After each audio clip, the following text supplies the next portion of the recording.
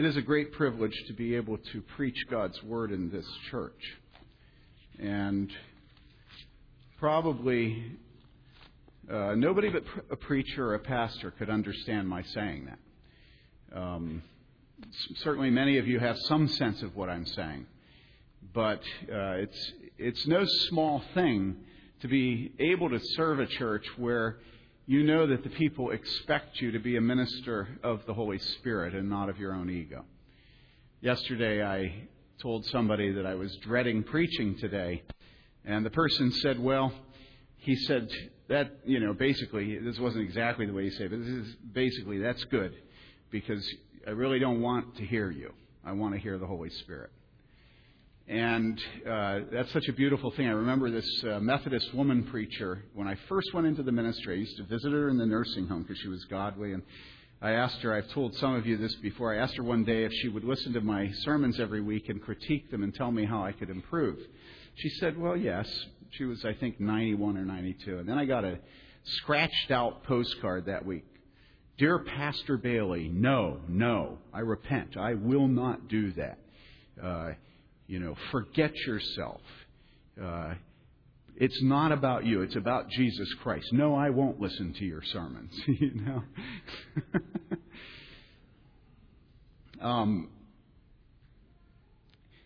And the text this morning is a text that really gets at the nub of this issue. And really, I have to tell you, because you love me and you've known me long enough, I have to tell you that this was the verse that I've chosen for the title of this sermon was one of Rita Cuffey's favorite texts.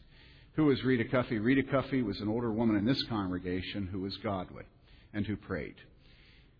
Rita and I had the privilege of meeting every week. I gave her prayer requests. She was faithful in praying for many of us.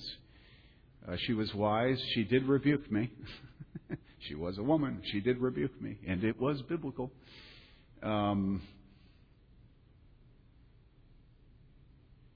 I'll just say, Rita's very much on my mind today.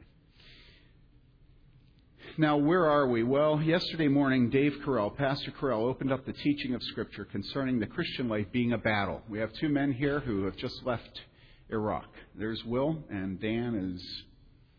Alan is here. Welcome home, and thank you. And it's very difficult to understand the life of a Christian without having anything to do with war. Because Scripture is absolutely filled with illustrations and specific commands. Illustrations of battle, illustrations of the risks of battle, the failures in battle, the successes in battle, why the failures happen, why the successes happen, and commands to us to do battle. The Bible does say to us that the Christian life is the life of battle. The Bible commands us to put on the full armor of God. Now, we all know that, but ask yourself the question, how frequent is this theme in the world today? It's not frequent at all. If you go into mainline churches, you'll find that about 20 years ago was the apex of them removing from their hymnals intentionally the hymns that had a military theme. The first one to go was Onward Christian Soldier, Soldiers of Christ Arise. And they would take them out of the hymnals. Why? Because they said our God is bigger than that. Our God is not a wrathful God who demands a sacrifice. Our God is a God that shows us a better way. And so, they were pulled out of Scripture. I am fascinated when I go and still have opportunity to be under the ministry of mainline pastors to see how they not just remove it from the hymnal, but also remove it from the Word of God. This last week I was at a service. And in the service, the person that was there started reading Psalm 139. And as soon as the person started reading Psalm 139, I said to the people I was with, watch. It's going to happen. Look at your Bibles at Psalm 139.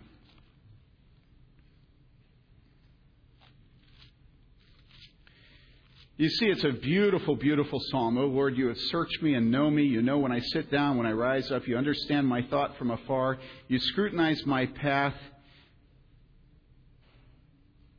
and my lying down, are intimately acquainted with all my ways. It's a beautiful meditation on God's knowledge of each of us as individuals. Verse 7, where can I go from your spirit? Where can I flee from your presence? Heaven, Sheol, wings of the dawn, even there your hand will lead me. Verse 10, if I say, surely the darkness will overwhelm me and the light around me will be night. Even the darkness is not dark to you. The night is bright as the day. Darkness and light are alike to you. And then, you remember, what's his name, Brand, and Fearfully and Wonderfully Made, that book. Some of you remember reading it. Well, it got its title from the next section. For you formed my inward parts. You have woven me in my mother's womb. I will give thanks to you, for I am fearfully and wonderfully made. Wonderful are your works, and my soul knows it very well. My frame was not hidden from you when I was made in secret, and skillfully wrought in the depths of the earth. Your eyes have seen my unformed substance, and in your book were all written the days that were ordained for me, when as yet there was not one of them. How precious are your thoughts to me, O God! How vast is the sum of it! If I should count them, they would outnumber the sand. When I awake, I am still with you. So here's one of the most precious chapters of Scripture. Intimate and precious. And at that very point, the pastor skipped over the coming verses. It always happens. Always. Why? Well, look at them. Oh, that you would slay the wicked.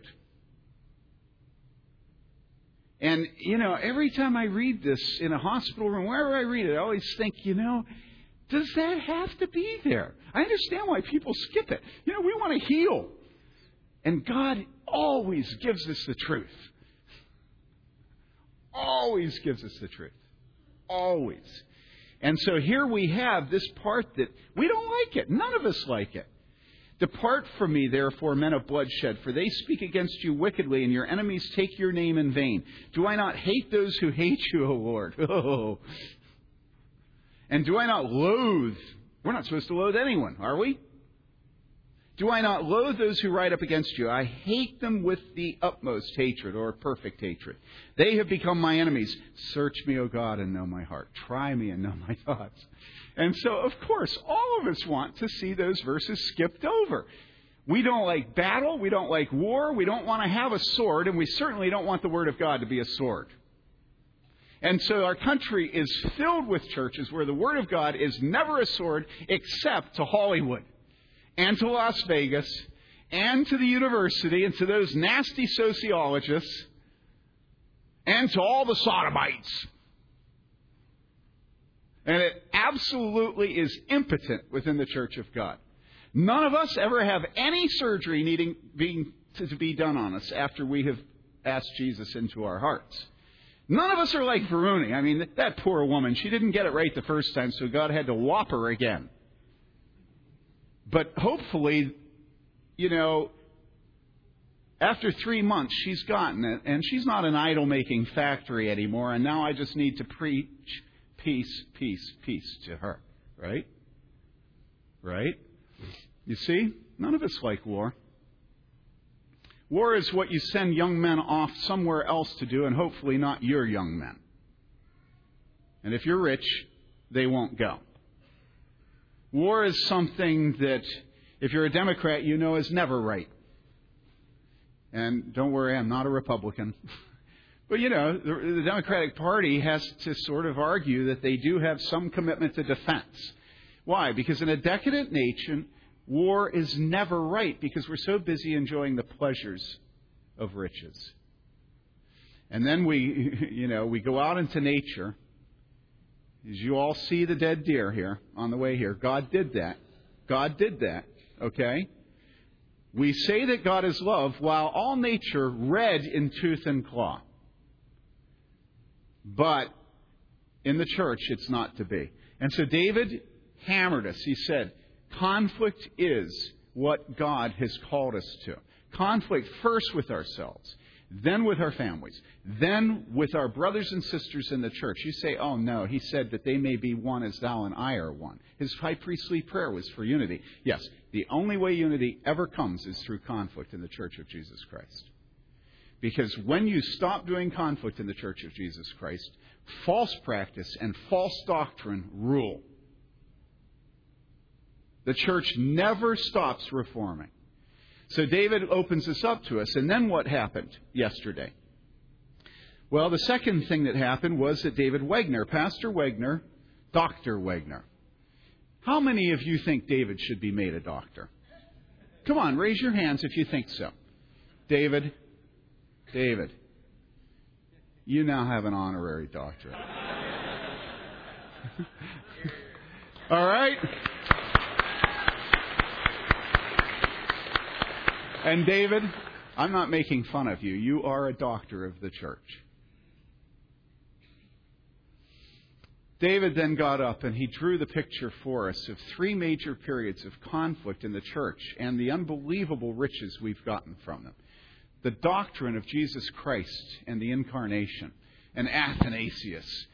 I can't believe you didn't say it. Contra mundum. Athanasius against the world. And then the Reformation, Martin Luther, here I stand, I can do no other, God help me. And then J. Gresham Machen, he didn't tell the end of the story of Machen. Soon after the Reform movement against the modernists, known as fundamentalism at the beginning, evangelicalism was an effort to make fundamentalism kinder and gentler. Soon after Machen took a stand at Princeton, he ended up getting booted and defrocked from the Presbyterian Church. A great sadness happened, which was that there was a division again, immediately.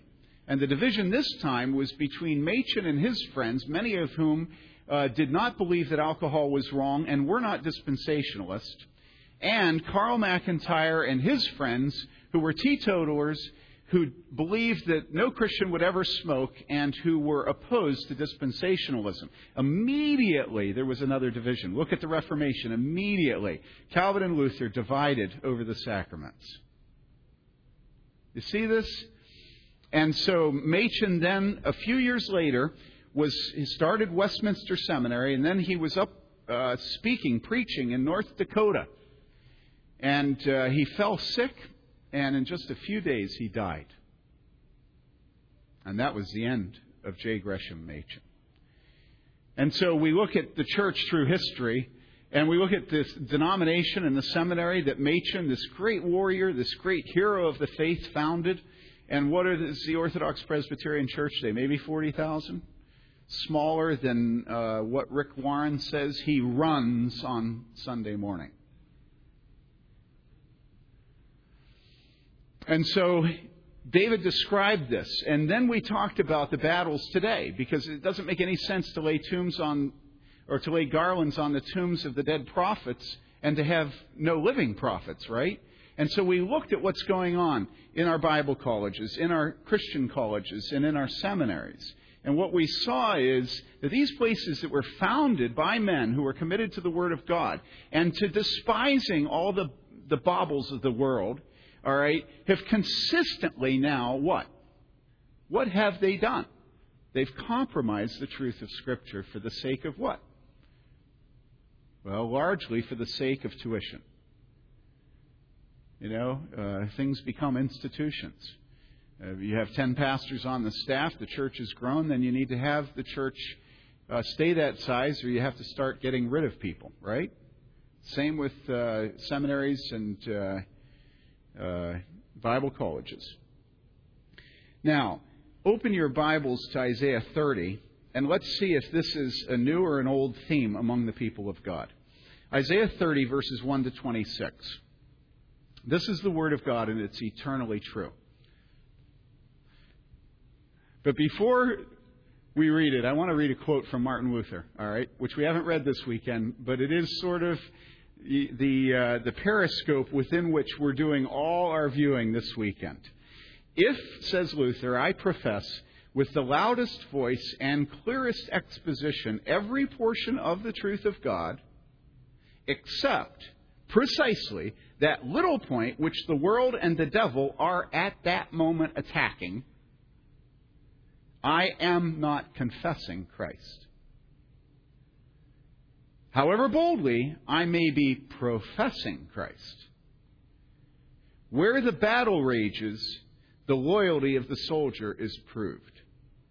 And to be steady on all the battlefield besides is mere flight and disgrace if he flinches at that point.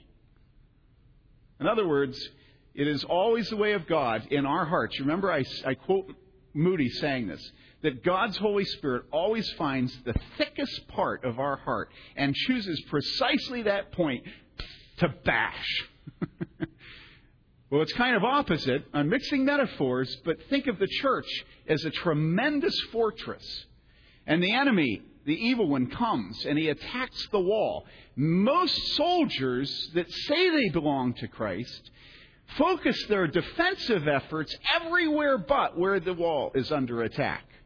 Luther says it doesn't matter that it is the wall, that it is Scripture, that they are truths of God's. If they're not where the enemy is attacking, you are professing Christ. You've got on the epaulets, you have the uniform, you've got the gun, you're active, but you have not yet begun to confess Christ, because a true soldier of Christ is tested at the breach in the wall, right? Now, you're all with me. It's not hard to understand, right? Now, let's look at Jerusalem and Judah. Verse 1. Woe to the rebellious children, declares the Lord, who execute a plan but not mine, and make an alliance but not of my spirit, in order to add sin to sin. Who proceed down to Egypt without consulting me, to take refuge in the safety of Pharaoh, and to seek shelter in the shadow of Egypt. Therefore, the safety of Pharaoh will be your shame, and the shelter in the shadow of Egypt your humiliation. For their princes are at Zoan, and their ambassadors arrive at Hanes. Everyone will be ashamed because of a people who cannot profit them, who are not for help or profit, but for shame and also for reproach. The oracle concerning the beasts of the Negev, through a land of distress and anguish, from where come lioness and lion, viper and flying serpent. They carry their riches on the backs of young donkeys, and their treasures on camels' humps, to a people who can't profit them. Even Egypt, whose help is vain and empty. Therefore I have called her Rahab, who has been exterminated. Now go, and write it on a tablet before them, and inscribe it on a scroll, that it may serve in the time to come as a witness forever. For this is a rebellious people, false sons, sons who refuse to listen to the instruction of the Lord, who say to the seers, you must not see visions, and to the prophets, you must not prophesy to us what is right. Speak to us pleasant words, prophesy illusions. Get out of the way. Turn aside from the path. Let us hear no more about the Holy One of Israel. Therefore, thus says the Holy One of Israel, since you have rejected this word and have put your trust in oppression and guile and have relied on them, therefore this iniquity will be to you like a breach about to fall, a bulge in a high wall whose collapse comes suddenly in an instant, whose collapse is like the smashing of a potter's jar, so ruthlessly shattered that a shard will not be found among its pieces to take fire from a hearth or to scoop water from a cistern. For thus the Lord God, the Holy One of Israel, has said. Now, isn't it interesting? I have to stop here. How many of you know the next sentence by heart? Come on, don't lie. Come on, raise your hand. It's like number 1 in the promise book box that used to be on the table. Okay? What does it say?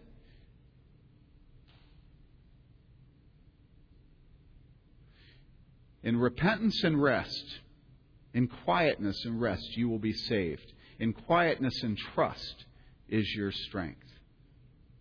In repentance and rest, you will be saved. In quietness and trust is your strength. And then what does it say? Any of you ever memorize what it says next? But you were not willing. Now, the world is separated into 2 groups of people. One group of people loves it, and the other group of people hates it. To one, it is the breath of life, and to the other, it is the stench of death. Now, which is it to you? You say, oh, I love that quietness, that trust part. I say to you, do you love, but you were not willing?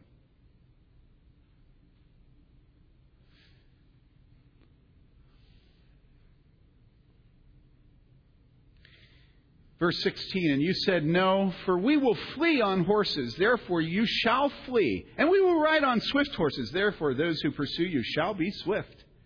1,000 will flee at the threat of one man. You will flee at the threat of 5, until you're left as a flag on a mountaintop and as a signal on a hill. Therefore, the Lord longs to be gracious to you. And therefore, He waits on high to have compassion on you. For the Lord is a God of justice. How blessed are all those who long for Him. O people of Zion, inhabited in Jerusalem, you will weep no longer. He will surely be gracious to you at the sound of your cry. When He hears it, He will answer you. Although the Lord has given you bread of privation and water of oppression, He, your teacher, will no longer hide Himself, but your eyes will behold your teacher. Your ears will hear a word behind you. This is the way. Walk in it.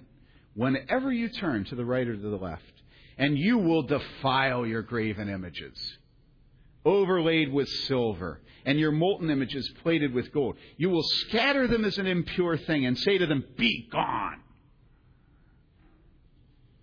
And then He will give you rain for the seed which you will sow in the ground, and bread from the yield of the ground, and it will be rich and plenteous. On that day your livestock will graze in a roomy pasture. Also the oxen and the donkeys which work the ground will eat salted fodder which has been winnowed with shovel and fork. On every lofty mountain and on every high hill there will be streams running with water on the day of the great slaughter when the towers fall. The light of the moon will be as the light of the sun, and the light of the sun will be 7 times brighter, like the light of 7 days. On the day the Lord binds up the fracture of His people and heals the bruise that was inflicted. Is that what it says? Is that what it says? That's not what it says. I snookered you. What does it say? The bruise that He has inflicted. Do you love God? Do you love God? Do you love God?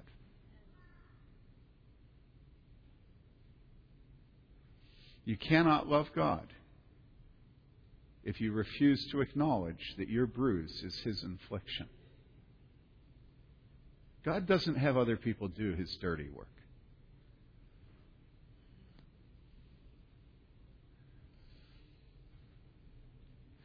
Who respects a father that refuses to discipline his son, knowing one day that he will have a police officer and a judge and a foreman? Does anybody respect a father like that? You like to quote, I'm convinced that He that began a good work in you will bring it to completion on the day of our Lord Jesus Christ. We love to quote that. What is that work? So what was Varuni 3 months after she was baptized? Was she a Christian? Was she a daughter of God? And if so, didn't He have a victorious Christian life message for her? Instead, He's telling her she's an idolater. A Christian can't be an idolater. And yet Varuni told you that she had an idol, and that she was not willing to give her idol up, and that God, what? God loved her, right? You're all with me. God disciplined her, right? Well, yeah, I guess. God disciplined her. That's the truth. And what we see here is we see Sennacherib and Assyria coming to whoop up on Judah and Jerusalem. And who is Judah and Jerusalem? It is the people of God. Why would God do that? A loving father wouldn't do that. So what happens? Well, these are the people of God, and what do? They're just like Varuni. But, Varuni's from Sri Lanka, and sometimes Sri Lankans coming out of a pagan religion, they make mistakes like that. It's too bad, Varuni. You'll learn. Soon you'll be like a white American. And you'll know that you don't have to repent once you become a Christian.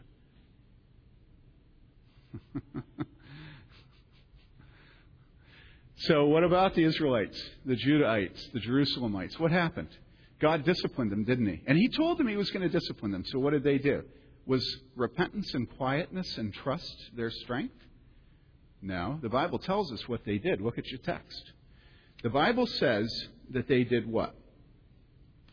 They executed a plan that wasn't God's, verse 1. They made an alliance that was not of His Spirit, verse 1. And they added sin to sin. And how? Well, they proceeded to Egypt. They went down to Egypt. Now think about that. What did God do that they celebrated every Passover? He whooped up on Egypt big time. And so what are they doing now? Well, there's another threat, and instead of trusting on God in repentance, what do? They go down to Egypt. Now, come on. Is there one believer in this room that is not constantly being disciplined for going down to Egypt? That's our lives. And so, none of us fail to identify with this. All of us have made our pacts with Egypt. I've done it. You've done it. Your godly grandmother did it. It's the nature of the Christian life. We go to Egypt. Now, what Egypt is for each of us is a little bit different. But let's not think about all of us as individuals for a second. Let's think about the American church. What is Egypt for the American church? It's some seemingly overwhelmingly powerful and strong and rich thing that if you go and take your wealth to it, that it will then protect you from some even worse enemy. All right? Now, what is this huge, powerful thing that the church makes an alliance with because it's afraid of something even worse? Well, we could all come up with all kinds of different ways that the church today does that, right? All of us could. It's not difficult to do. We know that if we sell Starbucks coffee in our lobbies of our churches, that we will have a positive, associational thing. We'll be, culturally engaged, especially with the women. Okay? And there will be a certain cool factor of our church that will bring a certain number of people who will tithe a certain amount. I mean, come on, it's that clear. And so, and it used to be that there was a certain kind of donut, but that donut kind of got messed up with its corporate kind of thingamabugger, so now it's just Starbucks. And you say, well, it's not an idol. And I say, okay, it's not an idol, but it sure is a compromise.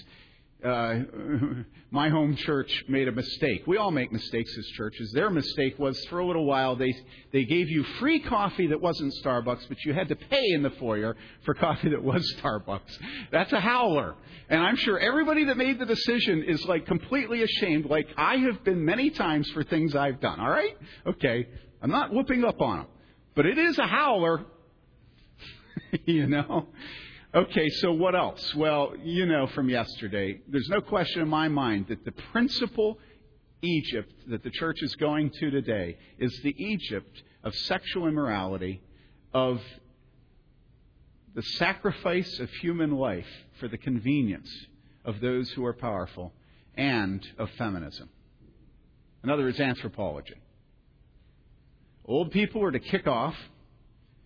And old people who are godly will want to kick off and help themselves kick off so they're not a burden on the young. Because, of course, being a burden doesn't do anything sanctifying on any of us, right? I mean, what's sanctifying about having your diaper changed when you're old? For you or for the person doing it? And here's the answer. A huge amount. Unbelievably sanctifying. So sanctifying that, would you just go. Kill yourself. Because I don't want to be sanctified. Unborn children. I would really prefer to not be pregnant when I get married. And I'd really prefer to have a father for my child. And I'd really prefer that my girlfriend, who really isn't my girlfriend but a one-night stand, wouldn't embarrass me with the presence of a human life. And so here's the 400 or 500 or how much the wicked murderers called doctors charge today. Biggest business of Planned Parenthood. Biggest business. And so America, 1.3, 1.4, 1.2 million a year after year after year. You drive by the killing place in this town, and business goes on. And then there's feminism. How many times do I have to tell you that God's doing a new thing? There's a trajectory of egalitarianism. Those of us with faith understand that today God's doing a new thing. Paul and Jesus weren't quite courageous enough to face the culture of their time. But today, smart people who talk loudly in restaurants and use big words and have the terminal degree understand what Paul was really headed to. He didn't quite make it. But today, we can help him. And Jesus, we can help Jesus. 12 apostles who were men. Jesus really couldn't face that one down. And so what does the church do? The church has women elders, women pastors. The church says that husbands aren't the head of the wife. The church has taken the word obey out of the liturgy that's been used since the 11th century Roman Catholic Sarum rite. Even Princess Diana used those words and promised to obey her husband. And the church has eviscerated the biblical content of the wedding liturgy. Eviscerated. It's gone. It's dead. Okay? And you say that the church doesn't go down to Egypt?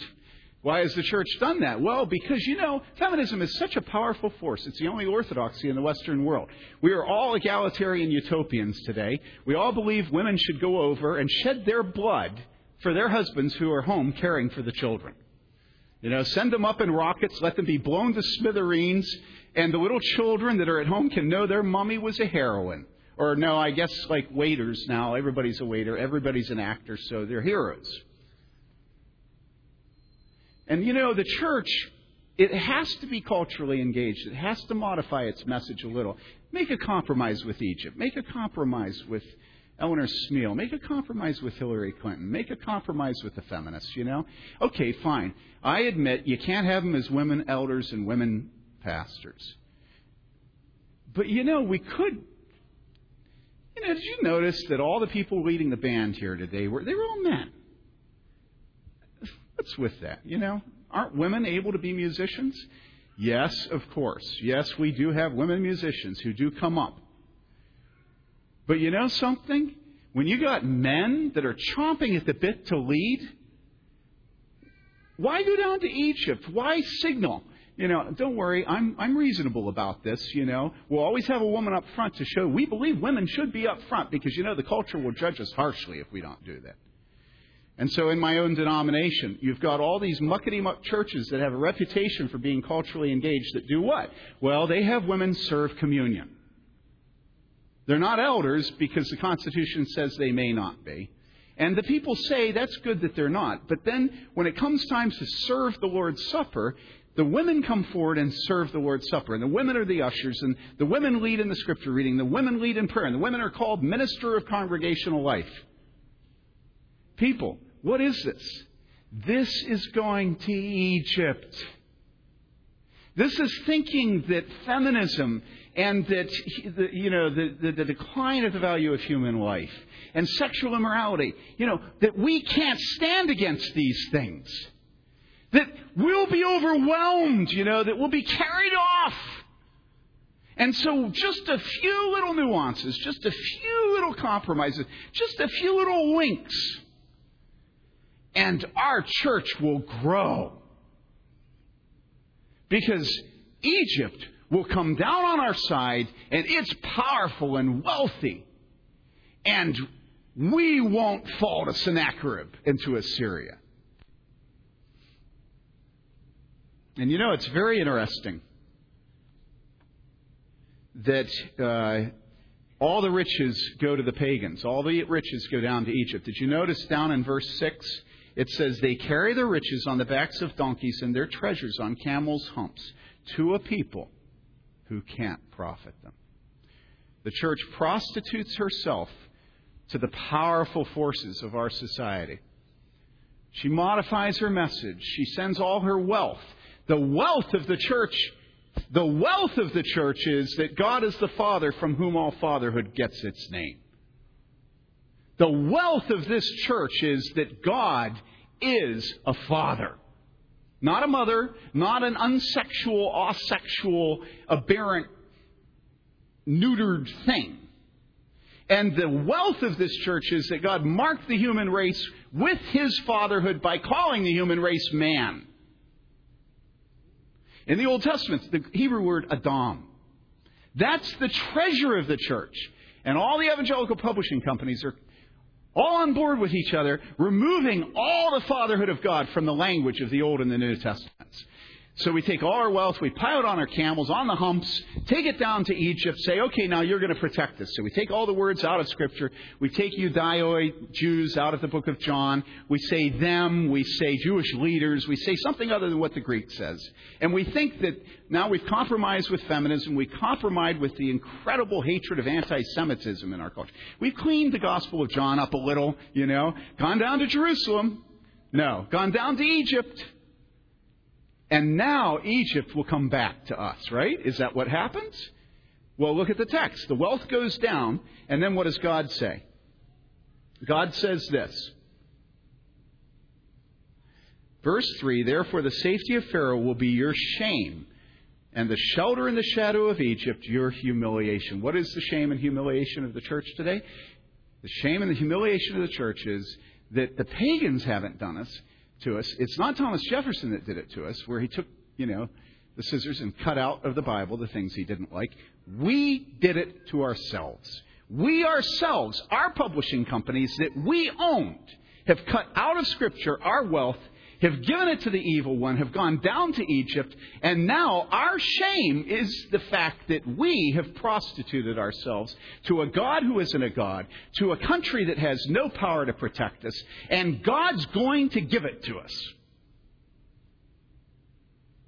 And you say, well, what do you mean by that? And I say, okay, let's keep reading. It says this. It'll be your shame, it'll be your humiliation for their princes, their ambassadors. Everyone, verse 5, will be ashamed because of the people who cannot profit them, who are not for help or profit, but for shame and also for reproach. And you say, hey, Tim, you're old and in the way, because if you look at the Christian Booksellers Association, which is now called, I believe, Christian Marketing International, something like that. If you look at it, it's big business. I'll bet it's $5 billion a year now. And if you look at the publishing companies, the Christian, they're all being bought up by publicly traded companies. Rupert Murdoch and News Corp now owns Zondervan, right? Where you get your NIVs from. So, Tim, guess what? It's not shameful. And it's not embarrassing. And it's not a reproach. It's actually successful. And you're the one that isn't. And you're just jealous and envious because you're insignificant and you're small. I mean, face it, Tim, you're old and in the way.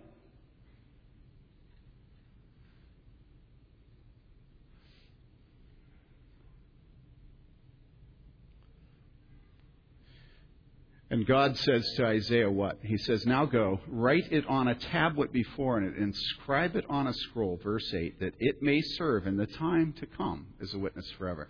Brothers and sisters, in America, there is a time to come. And you say, tell us nice things, prophesy illusions. I say, no, I won't do it. There is a reckoning to come. All the blood of the unborn children that our land hides will be made visible by God. Every single infant that has been sacrificed on the altars to our pagan gods, that blood will become visible. And don't tell me that you're a Christian and that you don't hold membership in this nation. You do. This is your home. Every single Bible that has said that God's Word doesn't stand forever, that jots and tittles may be removed. Every single Bible, there will be an accounting. Every publisher, every person that benefited from the stock of News Corp and Harper and Row and Zondervan, every single author that quoted from that text and lied, saying that this is what God says when it's not what God says. Every preacher who paraded women in front of his congregation, serving communion so it could look like he was bowing the knee to Baal and therefore strengthening and building his church. Every single twisting, every time I've looked at you and said yes when what I was thinking was no. Every time your elders have said, I really don't have the time or energy to rebuke her right now. Every single slightest unfaithfulness to God, there will be a reckoning. As long as you're not a Christian. But if you become a Christian, then it's all okay. Right? Who are these people they're talking to? Who are they? Who is it? It's God's people. And the Bible tells us in the New Testament, these things were written down for you as examples. How could you read this chapter of Isaiah and not see its application to the evangelical church in America today? How? How can you do it? Well, you have to come up with a very perverse doctrinal system that allows you to escape everything but that single text that applies to the church today. And inevitably it will be a positive one, because you still demand that your prophets prophesy illusions. That's always the way we are as people. You say, wait, you're telling me you don't do that. Oh, no, I do it. You do it, I do it. We do it. That's the nature of being in this world. We demand illusions. Now, you can go on through the text and you can just see the theme being developed. Write it on a tablet before them. Notice, he doesn't say to Jeremiah, just preach it. He says, write it.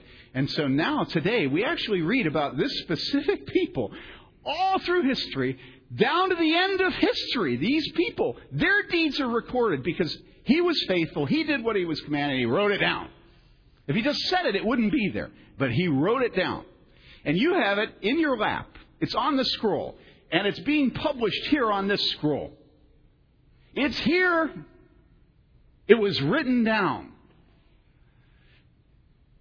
Eudoi and Syntyche, I plead with you. I plead with you to agree with one another. It's written down all through history. These two women, it hammer and tongs against each other. And God said, write it down. And so how do we know Eudoi and Syntyche? How do we know Simon Magus? Hey, if I give you some money, will you give me that power? How do we know Judas? How do we know Peter? How do we know David? Some of you don't like David. Why don't you like David? You don't like David because David was a true jerk of a husband. Write it down. And who are all these people? Well, it's arguable, but I'd say they're the people of God. Aren't you glad the canon of Scripture is closed? How would you like to be an illustration in the Word of God?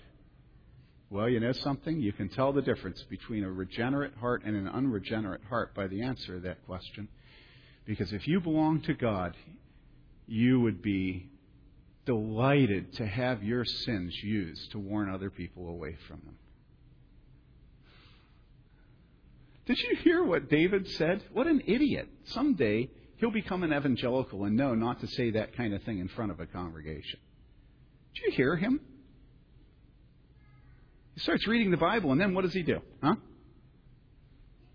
It was obvious that he didn't grow up in the church. Not because church people don't sleep with women while they're reading the Bible, but because church people know better than to ever admit that publicly. And David just says, and then I had a relationship. And it was sin. And we go, David, please, for heaven's sakes, when are you going to learn? And judging by his size and the way he carries himself, I think the answer is never. And I praise God, and that's why he will be in the pastor's college. Because when the people demand an illusion from David, do you think he'll give it to them?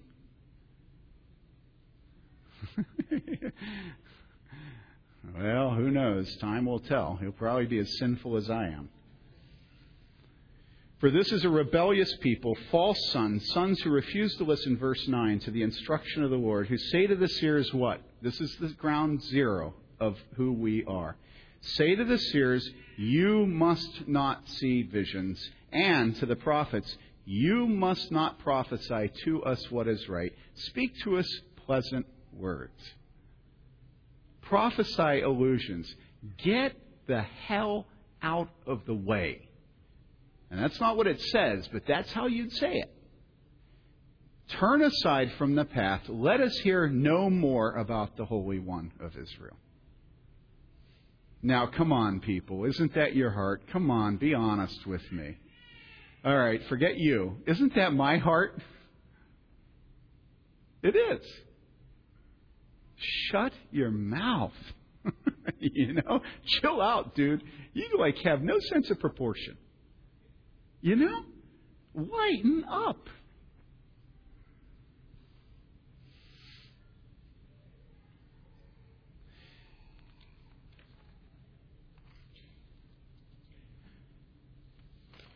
Over in the book of Jeremiah, there's a parallel text. And the parallel text goes like this.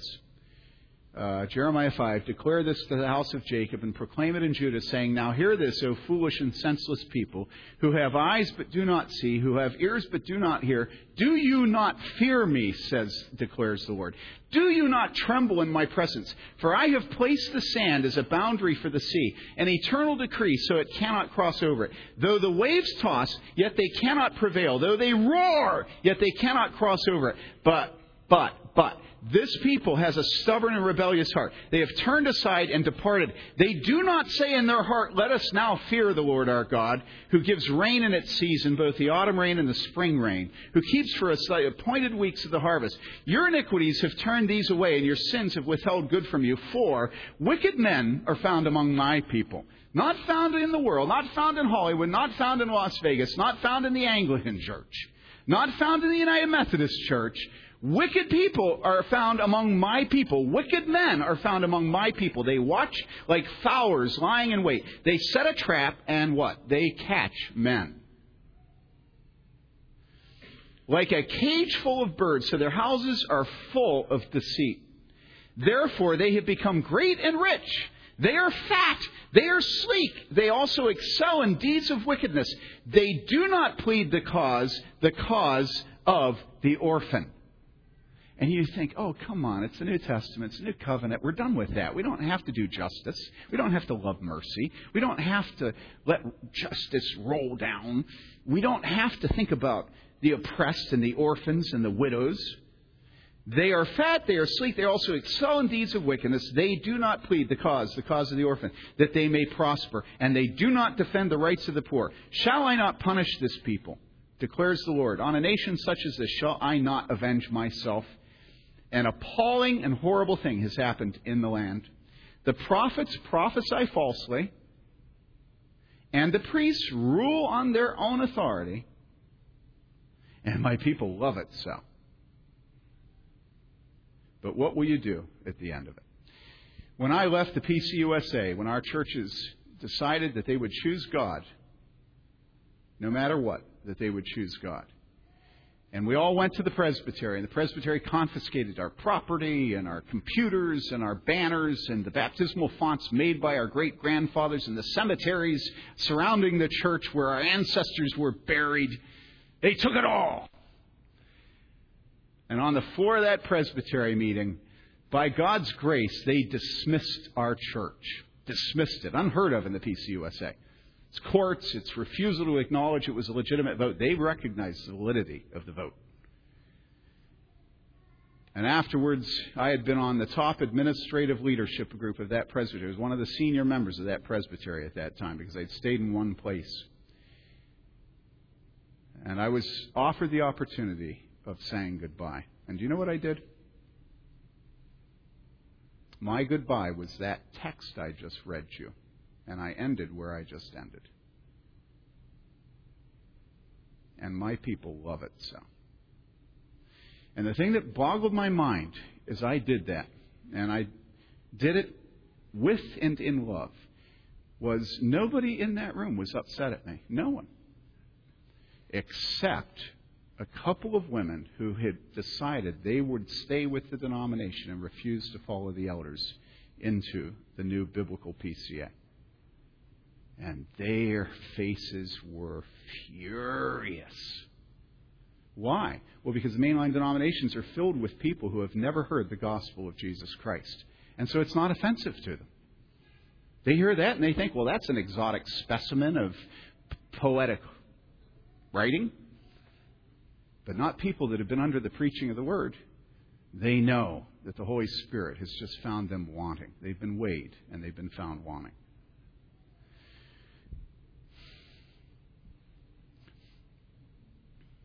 And my people love it so. But what will you do at the end of it?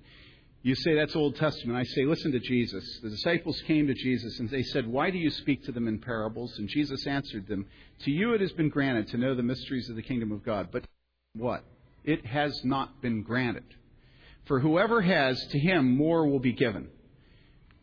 And he will have an abundance. But whoever does not have, even what he has, shall be taken away from him. Therefore I speak to them in parables, because while seeing they do not see, while hearing they do not hear, nor do they understand. In their case, the prophecy of what? The prophet Isaiah. The prophecy of Isaiah is being fulfilled, which says, you will keep on hearing, but you will not understand. You will keep on seeing, but will not perceive. For the heart of this people has become dull. With their ears they scarcely hear. They have closed their eyes, otherwise they would see with their eyes, hear with their ears, understand with their heart, and return, and I would heal them. Why did Jesus speak in parables? Because it was His will that there would be a people who would not hear with their ears, see with their eyes, understand with their heart, and repent. It is the will of God. God is glorified by both the wickedness of the wicked and their judgment and the righteousness of His Son shed abroad on His people who believe. Neither of them has a corner on glorifying God. In other words, they both do. And it is the will of God that the authority and the justice and the holiness of God is vindicated in the sight of this world. God is not just allowing it to happen because He's impotent.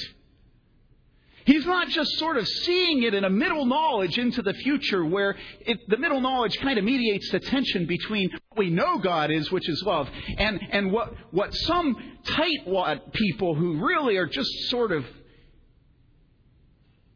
misbegotten think is the justice and the holiness and the truthfulness and the wrath of God. No. God is love.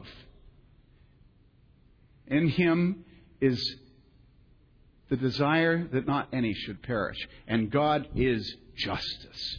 And in Him is the wrath of God will be revealed against mankind forever and ever and ever. The worm that never dies and the fire that never goes out. Now, where are you? Do you love God and have faith in Him? I want to end with this. Notice that in the text it says this. Look at the text again. It says, and it's the pivotal verse in the whole section. It says, in verse 15, thus says the Lord God, the Holy One of Israel says, in what? In repentance and rest you will be saved. In quietness and trust is your strength. So, apparently you can separate the whole world into those who are repentant and at rest, and those who refuse. And apparently it doesn't stop when you're baptized. Apparently baptism isn't an inoculation against repentance. Apparently the life of a Christian is the life of repentance. And apparently faithful elders and faithful Titus 2 women and faithful daddies of their daughters are going to be calling their children to repentance forever until finally we're done with this body of sin and death and we enter the presence of God. We finally found a way to live in the presence of the Lord where there is no longer any sin. And it won't happen until you're dead. And any doctrine that teaches you that there's a way that you can sneak under the wire and get rid of that stupidity of Rooney, where 3 months after she's baptized, instead of pointing to her baptism, she has to repent of idolatry. Anything that tells you that's not the Christian life is going to Egypt. And if God loves you, God will give you Titus 2 women and mummies and daddies and older brothers and elders and deacons and fathers who will call you to repentance. They will say, this is the way, walk in it. And they'll say it to you personally. Did you notice? They're behind him and they're saying, whoop, whoop, whoop, a little bit to the right, a little bit to the left. It's not proclamation. It's intimate direction of a teacher. In other words, apparently, those who refuse to go to Egypt, those who refuse to heal their people lightly, those who refuse to lie, those who refuse to allow their visions to be taken away from them, those who refuse to give out illusions, are those who say, both from the pulpit and in person, God is holy. And the life of a Christian is a life of repentance. I'm in it, you're in it, ain't no way to escape it. Now, okay, I gotta use church language now. But there's something I want to say. I won't say it. But at Paris Island they'd say it. Get yourself in gear. Pick up your rifle, soldier. And what is the rifle? It's the Word of God. It is not all that absolutely hideous stuff that News Corp is making money off of, published by Zondervan. Come on. Oh, there's an endless variety of things, prophets willing to take your attention off the Word of God. The men that are faithful do not point to themselves. Don't point to their pictures on the covers. Don't go to conferences and spread their name all around and suck in your money. They give you the Word of God, and the minute you're able to be independent of them, they kick you in the rear end so you hate them. And the umbilical cord is cut. Do you understand that? Because it's God. It's His Word. It's His way. It's His path. It's His glory. All right? And so God says, you repent. You shut up and be quiet. And you don't need to worry about Assyria and Sennacherib. You don't need to worry about feminism. You don't need to worry about being pregnant and unwed. Don't worry. God will send you a husband. Don't worry. God will pay your medical costs. Just be willing to be ashamed publicly and keep your mouth shut, and God will take care of you. Okay? This is the gospel. God. It's God. It's the gospel. It's who we are. Now, we have the opportunity of coming to the Lord's table this morning. If the elders would please come forward. And this table is not